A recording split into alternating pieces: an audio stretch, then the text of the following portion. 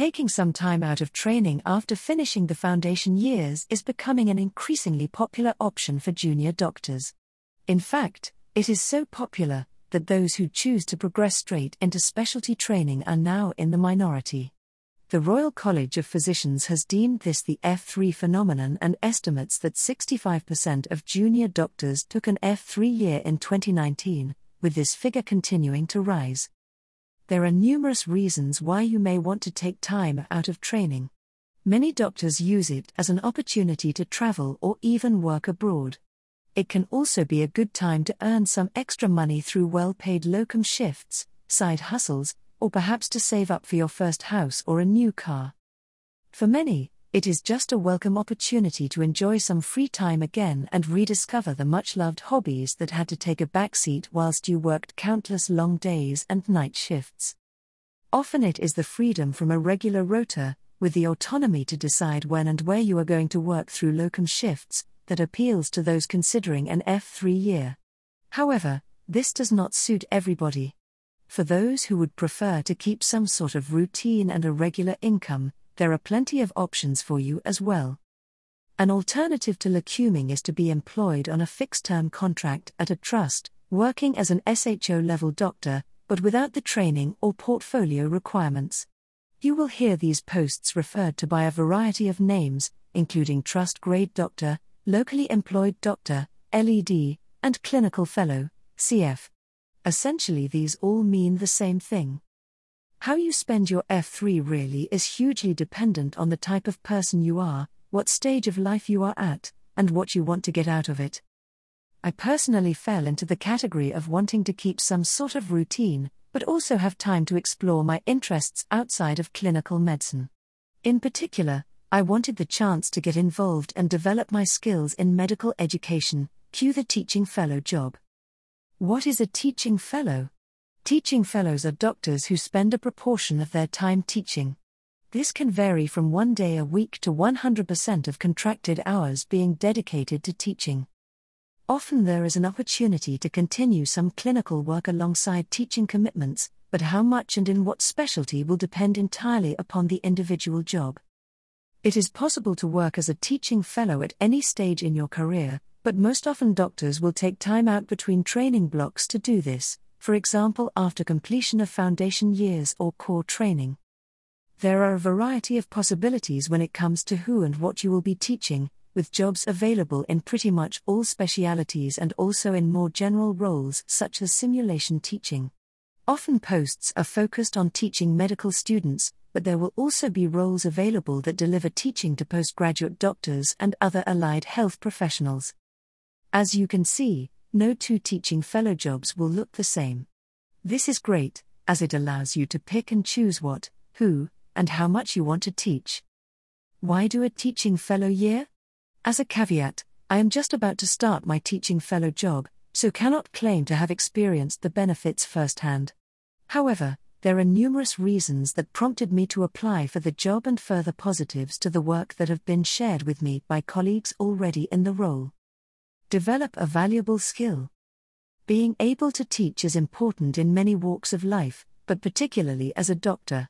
We will all have been involved in teaching in some shape or form in our lives, even if it was simply explaining something to a peer or junior colleague mid-ward round. A teaching fellow year allows you to gain more formal experience and develop your teaching skills to the next level. Get an additional qualification. Carrying on from the above point, many teaching fellow jobs partially or fully fund a postgraduate qualification in medical education, such as a PG Cert. Not only does this score you more letters after your name, but also gets you extra points on specialty applications. Enjoy a change of pace. Having some time away from the ward can provide a welcome break from the chaos of a clinical environment, giving you a chance to de-stress and maybe even have a proper lunch break for a change. Find an escape from on-calls. Now this completely depends on the specific job you choose. Some teaching fellow jobs have no accompanying out-of-hours work. Others, especially those combined with clinical roles, may require some on-call shifts. Either way, it is usually a much reduced out-of-hours burden than you'd have in a full-time training post. Boost your portfolio. Regardless of whether you complete a postgraduate qualification as part of your teaching fellow job, it still looks great on a CV or portfolio.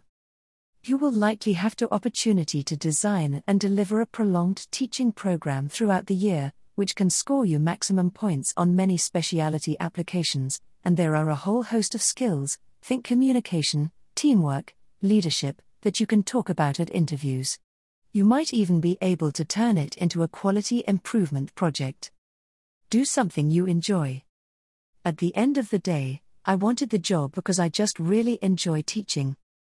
Thinking of new and interesting ways to help others learn is a fun challenge, and seeing how this can help others develop and succeed is extremely rewarding. How to apply for a teaching fellow job. So, you've decided to apply for a teaching fellow job. What now? Most jobs are advertised on the NHS Jobs website. They usually begin to pop up in January onwards, for the coming August rotation start date, although a few do appear before Christmas. Once you have found a job, or jobs, that you would like to apply for, see below for my top tips on this. You will be asked to fill out an application form. Currently, the majority of NHS jobs use the track system for applications. This comprises several different application sections, including basic information, previous employment history, as well as skills and experience. The good news about this system is that once you have completed an application for one job, you can pre-populate future applications with the same answers where appropriate. Top tips when looking for jobs. Set alerts on the NHS Jobs website. You are able to set up alerts that email you every time a new job with your specified search criteria is added to the NHS Jobs website, for example Teaching Fellow in London. This way you are sure not to miss any opportunities. Having said this, I would still check the website itself every few days, as sometimes search criteria don't catch everything that could be suitable. Read the job description carefully. As I have already explained, there is huge variation in the type of teaching fellow job available. It is therefore vital that you read all of the information carefully to ensure that you are clear about exactly what this job entails, for example proportion of time teaching compared to clinical work, whether there is funding for a postgraduate qualification, out-of-hours commitments. Be clear in your own mind what you are looking for. I personally knew that I wanted to keep at least 40% of my time working in a clinical environment, with the rest of my time spent teaching. It was also important for me to have some support in completing a postgraduate qualification. Knowing what is important for you before you start looking will really help you pick out the jobs that you should spend your time applying for. All about the written application. As mentioned above, the written application will cover a variety of sections. This includes basic factual information, such as your previous employment and personal demographics, as well as questions relating to personal skills, experience and achievements. There is also usually a personal statement type section, where you are asked to explain in up to 2,000 words why you are applying for the job, and what makes you the best candidate. Key questions that repeatedly arise. Experience working in a team. Experience working in leadership roles. Experience teaching, Other areas that are often asked about. Clinical skills, procedures. Quality improvement. Research, publications. Presentations. Prizes. Do not worry if you don't have something in absolutely every section. I did not have anything in my research section, although did explain that I would be keen to get involved in this if I had the opportunity to do so in the job I was applying for. It goes without saying, but just be honest, and highlight what you have learned from the things that you have done. Application form tip. Remember to have at least 3 people who are happy to be contacted as references should you be successful in getting the job, ideally one from each of the past 3 years. It is a good idea to contact these people before applying to make sure that they are happy with being listed, and also to check you have up-to-date contact details for them. How to prepare for the interview. Congratulations! Your application has been shortlisted. But now you have been asked to attend an interview and the panic sets in. If you are anything like me, It may have been 7 or 8 years since your last interview way back when applying to medical school. It is therefore likely that you will be a little rusty and nervous about going through this process again. However, with a little preparation and thought, you can give yourself a boost of confidence and the best chance of success. As with all these things, everyone is different. Below is a summary of how I went about preparing for my interviews. Although it worked well for me, with 4 job offers from 5 interviews, others may use an alternative method with equal success. The main thing here is to just make sure you do some sort of preparation. Feel free to share this image on your website. Please link to this article. Write a list of possible questions and draft answers for them. A good starting place is to use the questions asked in the written application and put your answers in bullet point form. I also found some general common interview questions on Google to add to my list. You can always use the trusty CT/ST medical interview book to help with some of the more medicine-specific career questions you may be asked, though this won't help as much with teaching fellow interviews. Finally, I got a friend to have a look and think of any other questions I may have missed. Always think about what you gained/learned from your experiences, rather than just listing them. It is all well and good listing 10 different teaching situations you have been in, but in my experience, it was much better to choose just one and then describe what I learned from it. Doing this shows that you have gained knowledge and skills from the experience, which you could transfer to your new role. It also demonstrates your ability to reflect in order to develop these skills further. Include some clinical scenarios. You may not get asked anything clinical in the interview, especially if it is for a 100% teaching role. However, even then you are still applying for a position where you have a responsibility to pass on sound clinical knowledge and skills, and as such, it is sensible for this to be assessed at the interview. Don't panic.